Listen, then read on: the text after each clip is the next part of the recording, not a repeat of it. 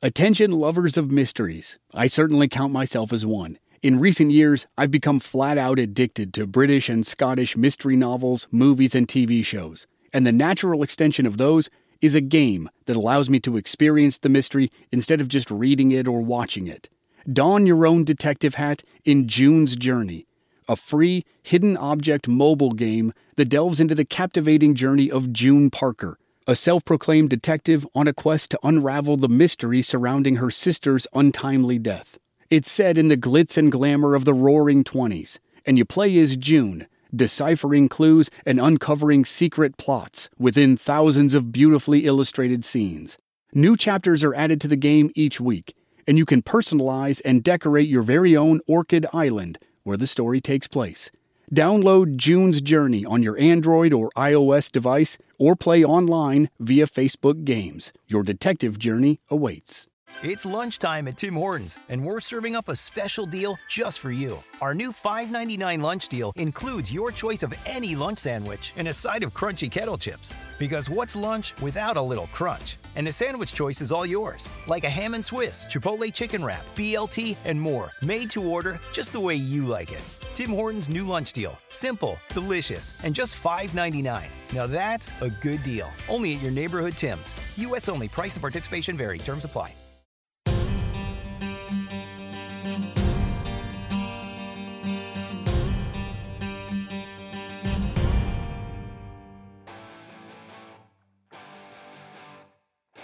In February 1979, 2 months after the robbery, Louis Werner was feeling pretty pleased with himself. His audacious plan to steal millions of dollars from the Lufthansa Airlines cargo building had actually worked, and he hadn't had to lift a finger. All he did was tell the right crew of guys, they did the job, and now he was reaping the reward. As he and his girlfriend walked out of his favorite bowling alley, a little spot on Long Island, he took particular joy in the shiny new van that waited for them in the parking lot. He had just bought it with some of his share of the money. The money was coming in slowly but surely. Even though it was more than Louis ever dreamed of, it had to come to him in pieces. In fact, it was because it was so much money that he had to wait to collect all of it. But he wasn't complaining. A long series of paydays was fine, and life was good. In addition to the new van, he had used some of the money to take his girlfriend and her 2 children on a vacation. As Louis and his girlfriend approached the van, he opened the passenger side door for her. She thanked him, climbed inside, and closed the door. Louis started to walk around to the driver's side, and then he heard someone call out his name. When he turned toward the voice, he saw 2 police officers coming to arrest him, and the good times were officially done. Shout out to Claritin for supporting this episode and providing us with samples, especially in the spring when the pollen from desert plants here in Arizona is off the charts. I get all the classic symptoms: coughing, sneezing, runny nose, itchy eyes, and a pressure buildup in my head. The works. Luckily for those of us who live with symptoms of allergies, we can live Claritin Clear with Claritin D. The double-action combination of prescription-strength allergy medicine and the best decongestant available relieves sneezing, a runny nose, itchy and watery eyes, an itchy nose and throat, and sinus congestion and pressure with ease. Ready to live life as if you don't have allergies? It's time to live Claritin Clear. Fast and powerful relief is just a quick trip away. Find Claritin D at the pharmacy counter. Ask for Claritin D at your local pharmacy counter. You don't even need a prescription. Go to Claritin.com right now for a discount so you can live Claritin Clear. Use as directed. Hey guys, it is Ryan. I'm not sure if you know this about me, but I'm a bit of a fun fanatic when I can. I like to work, but I like fun too. It's a thing. And now the truth is out there. I can tell you about my favorite place to have fun. Chumba Casino. They have hundreds of social casino style games to choose from with new games released each week. You can play for free anytime, anywhere. And each day brings a new chance to collect daily bonuses. So join me in the fun. Sign up now at ChumbaCasino.com. No purchase necessary. VGW Group. Void where prohibited by law. See terms and conditions. 18+.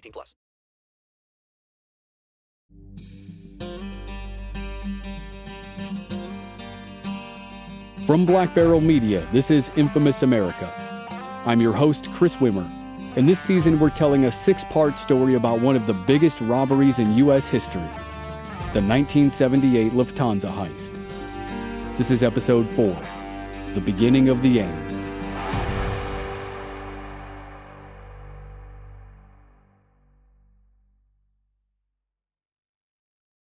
At about 4:30 in the morning on December 11th, 1978, the robbers were probably pretty close to arriving at the auto body shop in Brooklyn, where they would transfer the stolen money from the van that was used in the heist to a regular car. At that same time, a cargo agent at the Lufthansa cargo building called the Port Authority Police to report an armed robbery. It was natural to call the Port Authority Police instead of the NYPD, because the Port Authority Police Department had immediate jurisdiction over JFK Airport. Port Authority Police handle crimes that take place at transportation hubs like airports and docks, and their departments are completely separate from city police forces like the NYPD. But in the case of an extraordinary crime like the Lufthansa heist, it was common for Port Authority Police to bring in the NYPD, whose investigators might have more experience with big cases like multi-million-dollar robberies. And because of the size and nature of the Lufthansa heist, the FBI got involved, and the investigation got messy. According to one NYPD officer, the Port Authority Police waited for more than 4 hours before they called in the NYPD's forensic unit to start working the crime scene.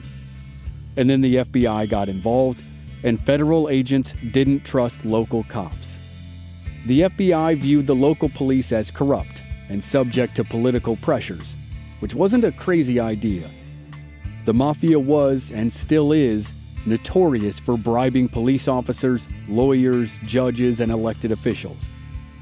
Obviously, not everyone in all those groups was corrupt, but the FBI was justified in some of its concern. And the mistrust between investigators led to communication problems. Each partner agency had its own leads and informants, and the agencies were reluctant to share information. Broadly speaking, it was one investigation that was headed by a task force based out of the district attorney's office in Queens. But another point of conflict was that the DA's office wanted to use the press throughout the investigation, and officers and agents wanted the press to stay out of it. But even with some of the messy stuff behind the scenes, the early days of the investigation were promising. Evidence quickly turned up. The black Ford Econoline van that was used during the robbery was found just 2 days after the heist. It was spotted on East 95th Street in Brooklyn, in a no-parking zone. Authorities dusted it for fingerprints, and the results led to a man named Parnell Edwards. Parnell was an associate of the Roberts Lounge gang, and he mostly focused on credit card fraud for his illegal activities. But Jimmy Burke recruited him to handle 2 relatively easy jobs. After the heist, Parnell was supposed to change the license plates on the van and then drive it to an impound lot where it would be crushed into scrap metal and disappear. Parnell could have finished both jobs before most people in New York were awake, including NYPD detectives and FBI agents. But he didn't, and no one will ever know why. When Parnell found out that the van had been discovered, he went into hiding, to an extent. He hid from the police, but not from Jimmy's crew. He continued to show up at Jimmy's bar, Roberts Lounge, and when he did, he talked about the robbery, and more specifically, his displeasure with his cut of the money. Now that was truly brazen of Parnell. He had thoroughly failed in both of his jobs, which were 2 of the easiest jobs in the plan. He talked openly about the heist, even though it was in a bar full of wise guys who probably wouldn't talk to the cops, but he wasn't supposed to say a word about it to anyone. And he was upset about the money that he hadn't really earned. Parnell was endangering everyone, and Jimmy decided he had to die. Tommy DeSimone was chosen to carry out the hit. Out of everyone, he had the best personal relationship with Parnell. They were friends, which would allow Tommy to get close without raising suspicion. But Tommy didn't like the idea of killing a friend. So Tommy was incentivized further He was told that if he did it, he would become a made man. Tommy's ambition to become a full member of a crime family won out over his friendship with Parnell. 1 week after the heist, Tommy appeared at Parnell's hideout, an apartment in the Ozone Park neighborhood of Queens. Parnell allowed Tommy to come inside. They said their hellos, and as soon as Parnell turned away, Tommy pulled out a silenced pistol and shot Parnell multiple times. Parnell Edwards was the first casualty of the Lufthansa heist, but he wouldn't be the last, not by a long shot. 2 weeks later, the calendar flipped from December 1978 to January 1979, and the bodies really started to fall.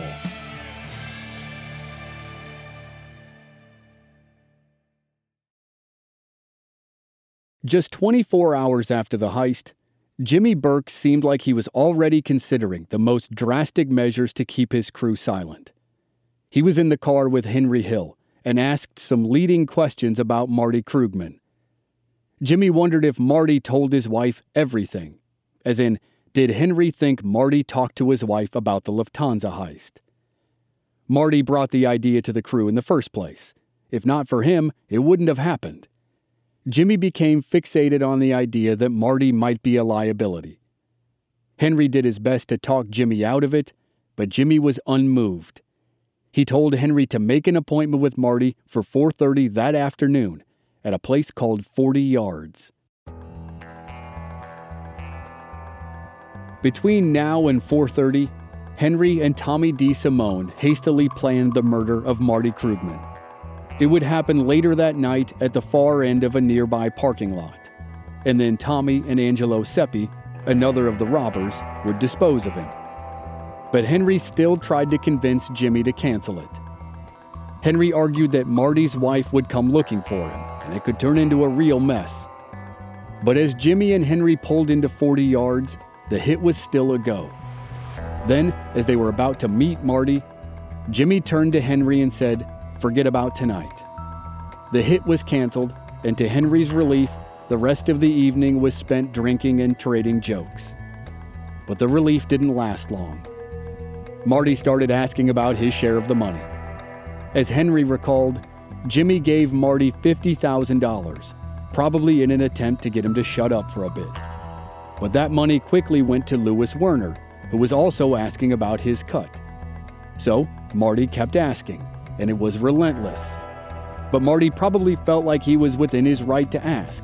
He was the reason Jimmy's crew had the opportunity in the first place. And as a practical matter, Marty had debts of his own. He needed his money. Marty didn't know it, but he already had 3 strikes against him. Strike 1, Jimmy was holding a grudge because Marty had been spending money on TV commercials that should have been used to pay protection fees to Jimmy. Strike 2, Jimmy was concerned that Marty had talked about the Lufthansa job to his wife. Whether the concern was valid or not, it was real for Jimmy. Strike 3, Marty became a pain in the ass about the money. And actually, there was a strike 4. The FBI interviewed Marty.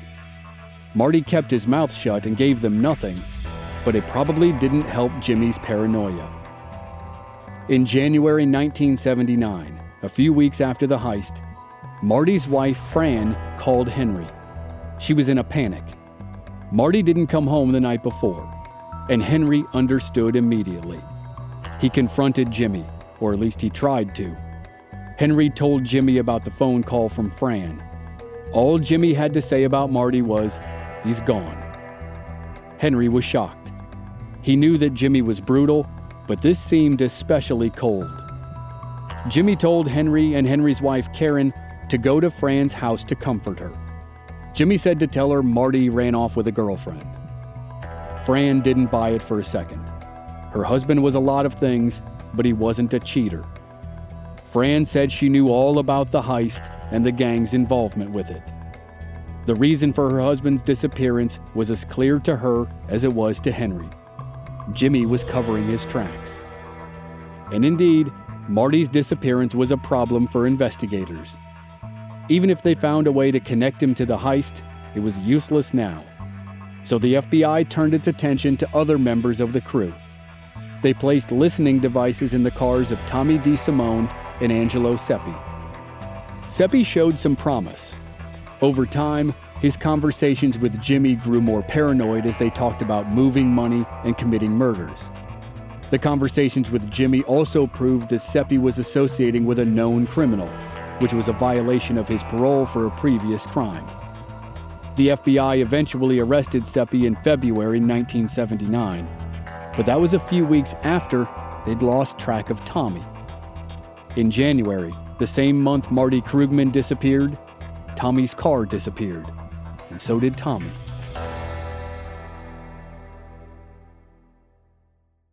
I'm Victoria Cash. Thanks for calling the Lucky Land Hotline. If you feel like you do the same thing every day, press 1. If you're ready to have some serious fun for the chance to redeem some serious prizes, press 2.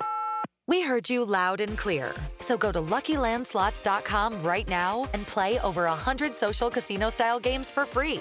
Get lucky today at LuckyLandSlots.com. Available to players in the U.S., excluding Washington and Michigan. No purchase necessary. VGW Group. Void where prohibited by law. 18+. Terms and conditions apply. Step into the world of power, loyalty, and luck. I'm gonna make him an offer he can't refuse. With family, cannolis, and spins mean everything. Now, you wanna get mixed up in the family business. Introducing The Godfather at ChumbaCasino.com.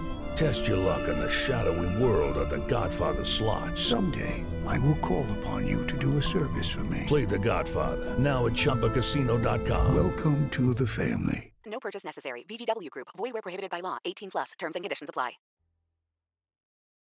The story of Tommy DeSimone is a short and violent saga, and up until now, there's one big piece of the story we've left out: the murder of William Bentvena, better known as Billy Batts. You heard about Tommy killing Michael Spider Gianco because of a verbal insult. And most recently, Tommy killed Parnell Edwards, based on the promise that Tommy would become a made man if he did. But between those two murders, Tommy killed two made men from the Gambino crime family. One was the brother of a girl whom Tommy was dating. Rumors began circulating that Tommy was physically hurting the girl, and her brother went to Tommy's place, apparently intent on beating Tommy to death. During the altercation, Tommy shot and killed the brother. The unsanctioned killing of a made man, regardless of the circumstances, was a cardinal sin. But by the time Tommy was 24 years old, he'd killed two.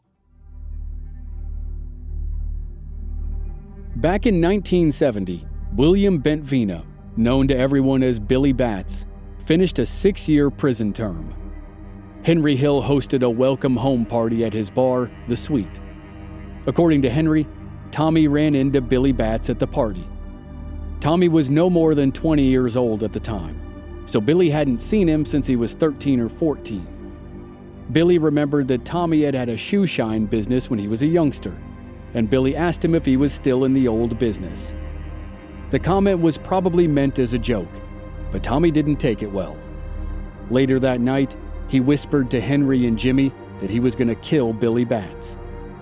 Sometime later, Billy was back in the bar having a drink. When Billy's guard was down, Tommy showed up and pistol whipped him until Billy looked dead. Tommy, Jimmy, and Henry threw Billy in the trunk of Henry's car and then drove out to the country to bury him. On the way, they heard Billy pounding on the inside of the trunk. They pulled over and opened the trunk, and Jimmy and Tommy finished killing Billy Batts with a shovel and a tire iron. They buried Billy's body and then probably waited for the fallout when the Gambino family heard that a made man was missing. If there was any fallout, Tommy, Jimmy, and Henry weathered it pretty well. Nothing consequential happened for years, even after they had to dig up the body and move it because the burial site had been sold to real estate developers. Now, most of that story comes from Henry Hill's book Wise Guy that was adapted into the movie Goodfellas. But more recent books suggest the real reason that there was a problem between Billy Batts and Jimmy's crew was that Jimmy had taken Billy's loan sharking business when Billy went to prison. When Billy got out, he demanded it back, and that led to a confrontation. Whatever the reason, it ended with Billy's body in a shallow grave somewhere outside New York City. And by 1979, Tommy, Jimmy, and Henry were probably justified in thinking the Gambino family had forgotten about it. But then it came time for Tommy to become a made man after the Lufthansa heist. A date was set for Tommy's ceremony, somewhere around January 14th. Tommy dressed in his finest clothes and said goodbye to his wife. He got into a car with two men, one of whom was Paul Vario's son Peter. Paul was the capo who supervised, in some loose way, Jimmy's crew, which included Tommy. When the three men drove away, Tommy was never seen again. No one knows for sure who killed Tommy, and we only have vague stories to hint at exactly what happened. Tommy was driven to some undisclosed location and then shot. The murder was likely carried out by the Gambino family, but it would have been sanctioned by Paul Vario. While Jimmy and Henry liked Tommy, Paul didn't. Tommy had racked up a long list of offenses in a short period of time. According to Henry, John Gotti's crew killed Tommy, and Gotti may have pulled the trigger himself. But the reality for Tommy was that his time was probably growing short anyway. Even if the Gambinos hadn't taken the opportunity for revenge, by 1979, a police sketch of Tommy's face was all over everywhere. He was the only one of the 6 robbers who had been seen without his mask during the heist. And given the bodies that were starting to pile up, Tommy's mistake probably would have earned him a death sentence all by itself.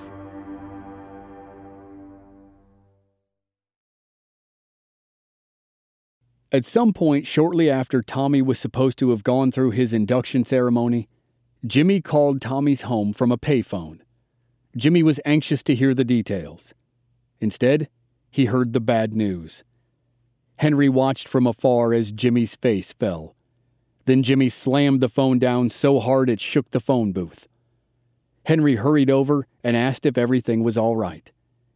Jimmy had tears in his eyes, and he said Tommy had been whacked by John Gotti's crew. It had been a little over a month since the heist, and the scene was getting dark for the Roberts Lounge gang. Tommy had killed Parnell Edwards before Parnell could be arrested. Then Jimmy had disappeared Marty Krugman, and now Tommy was dead. And while the gang reeled from Tommy's death on a personal level, the investigation into the robbery reeled on a professional level. Too many leads were turning out to be literal dead ends. For investigators, it was part of a running theme. Evidence would turn up, provide a few leads, and then the trail would go cold.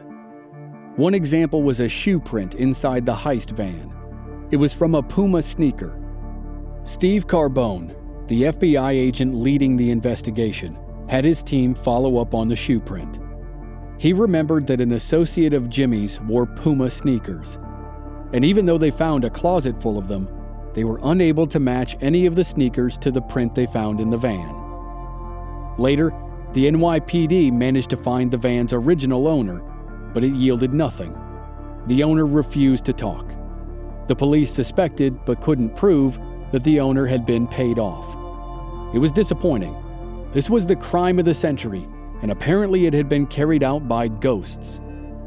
But even with some dead ends, investigators were confident that there had been an inside man who was involved to some extent, and law enforcement quickly honed in on Louis Werner. It came down to an administrative detail. One of Louis's tasks was to clear high-value shipments for pickup. He did that by finding security personnel to formally approve the pickup, at which point the money would be moved out of the airport by a private security company like Brinks. But that process didn't happen on Friday, December 8th. There was a shipment of money in the vault, but security personnel had not been contacted and the money had not been moved out of the airport. And 2 days later, the money had been stolen. Naturally, investigators had some questions for Louis. Louis claimed he couldn't find the security personnel. So, law enforcement quickly developed the theory that Louis had intentionally delayed the shipment and then worked with the robbers to steal it. Lewis denied knowing anything about the heist, but there were some obvious and glaring problems with his denial. His cut of the money was supposed to be 10%, $500,000. He received steady payments, and he wasted no time spending the cash. He bought a new van and took his girlfriend and her kids on a vacation to Florida. And even though he was under suspicion, the cops didn't really have much to go on. At the moment, the only evidence against him was circumstantial. He hadn't cleared the money for pickup. That was it. So investigators took a little detour. They went after Lewis's friend Peter. Peter helped hide the money that Lewis spontaneously stole from LUFTHANSA back in 1976, and Peter was the first person Lewis approached about the 1978 robbery. In late January 1979, Peter was issued a subpoena to testify before a federal grand jury. A week later, after he tried to fly to Colombia, he was grabbed by the FBI and turned over to federal prosecutor Ed McDonald. McDonald had been assigned to the Lufthansa investigation almost immediately, and like all the other investigators on the case, had likely grown weary of all the dead ends. But now, with Peter sitting in front of him, McDonald thought he could get somewhere. McDonald made it clear that he would be willing to provide Peter with certain benefits in exchange for his cooperation. It didn't work, at least not at first. Even after an offer from a federal prosecutor, Peter refused to talk. So, in response, McDonald sent Peter to jail to see if that experience would incentivize him. Shortly thereafter, Peter called McDonald's office and said he would like to reconsider. Peter was granted immunity, and he testified before a federal grand jury.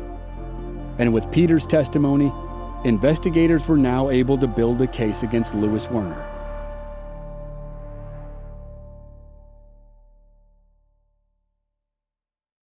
After Peter's testimony, the walls started to close in on Lewis. Investigators talked to the middleman from the 1976 robbery, the guy who was dating Lewis's wife. Lewis had tried to recruit the guy into the 1978 plan, but then changed his mind. In addition, investigators brought in Marty Krugman's courier. Lewis and the courier were longtime friends. In the fall of 1978, the courier had been sent to collect money from Lewis. Lewis didn't have the money, but he did have a plan to rob Lufthansa Airlines. He told the plan to the courier told it to Marty Krugman, and the rest is history. So the witnesses against Lewis were starting to stack up. And then the FBI received a phone call from Lewis's estranged wife.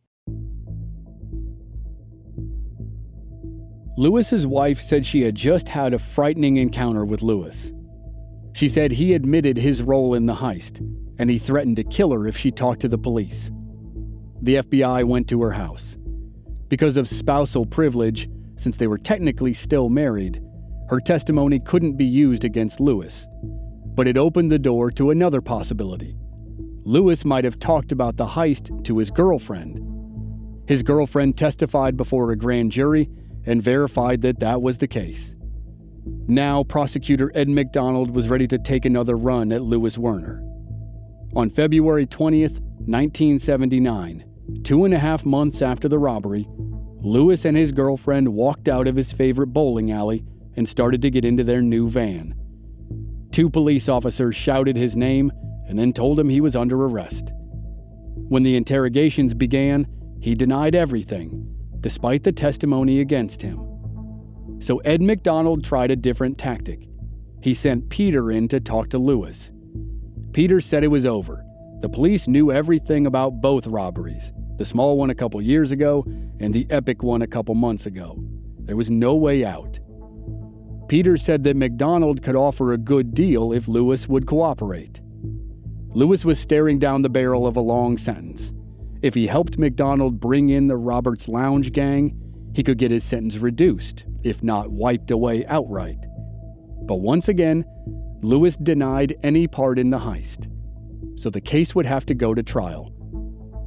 Lewis might have thought he could deny his way to an acquittal, or maybe he was trying to earn respect from the crew by adhering to the mafia code of silence. Either way, Lewis was about to get an eye-opening look at his life if he wasn't acquitted, and he was going to have to decide if his silence was really worth it. A judge set his bail at $1 million, and a week later, he was indicted by a federal grand jury for the 1978 Lufthansa heist. He entered a plea of not guilty, and the trial was set for a few weeks later. And for nearly 35 years, he was the only person arrested in the case. But it wasn't for lack of trying. Investigators still followed every lead, even when so many of them ended in dead bodies. By the time the feds and Jimmy Burke were done, the Roberts Lounge gang would be wiped out.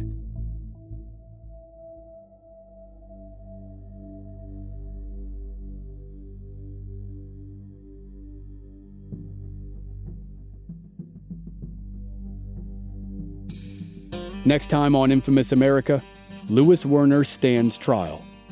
Henry Hill sees the bodies begin to stack up all around him, and he realizes there's only one way out, but it'll mean betraying his family.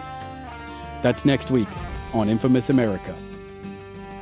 And members of our Black Barrel Plus program don't have to wait week to week. They receive early access and the entire season to binge all at once with no commercials. Sign up now through the link in the show notes or on our website, blackbarrelmedia.com. Memberships begin at just $5 per month. This season was co-executive produced by Stephen Walters in association with Ritual Productions. Research and writing by Dante Flores. Original music by Rob Valier. Audio editing and sound design by Dave Harrison. I'm your host and producer, Chris Wimmer. Find us at our website, blackbarrelmedia.com, or on our social media channels. We're Black Barrel Media on Facebook and Instagram, and B Barrel Media on Twitter. And you can stream all our episodes on YouTube. Just search for Infamous America Podcast. This show is part of the Airwave Media Podcast Network. Please visit airwavemedia.com to check out other great podcasts like Ben Franklin's World, Once Upon a Crime, and many more. Thanks for listening.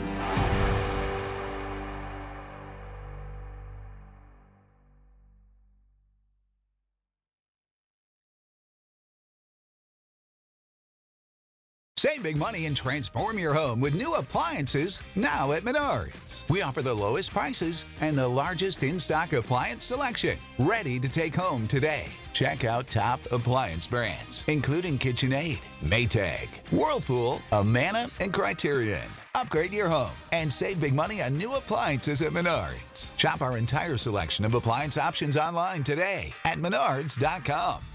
Save big money at Menards. Okay, round two. Name something that's not boring. A laundry? Ooh, a book club. Computer solitaire, huh? Ah, sorry, we were looking for Chumba Casino. That's right, ChumbaCasino.com has over 100 casino-style games. Join today and play for free for your chance to redeem some serious prizes. ChumbaCasino.com. No purchase necessary. Void where prohibited by law. 18+ terms and conditions apply. See website for details.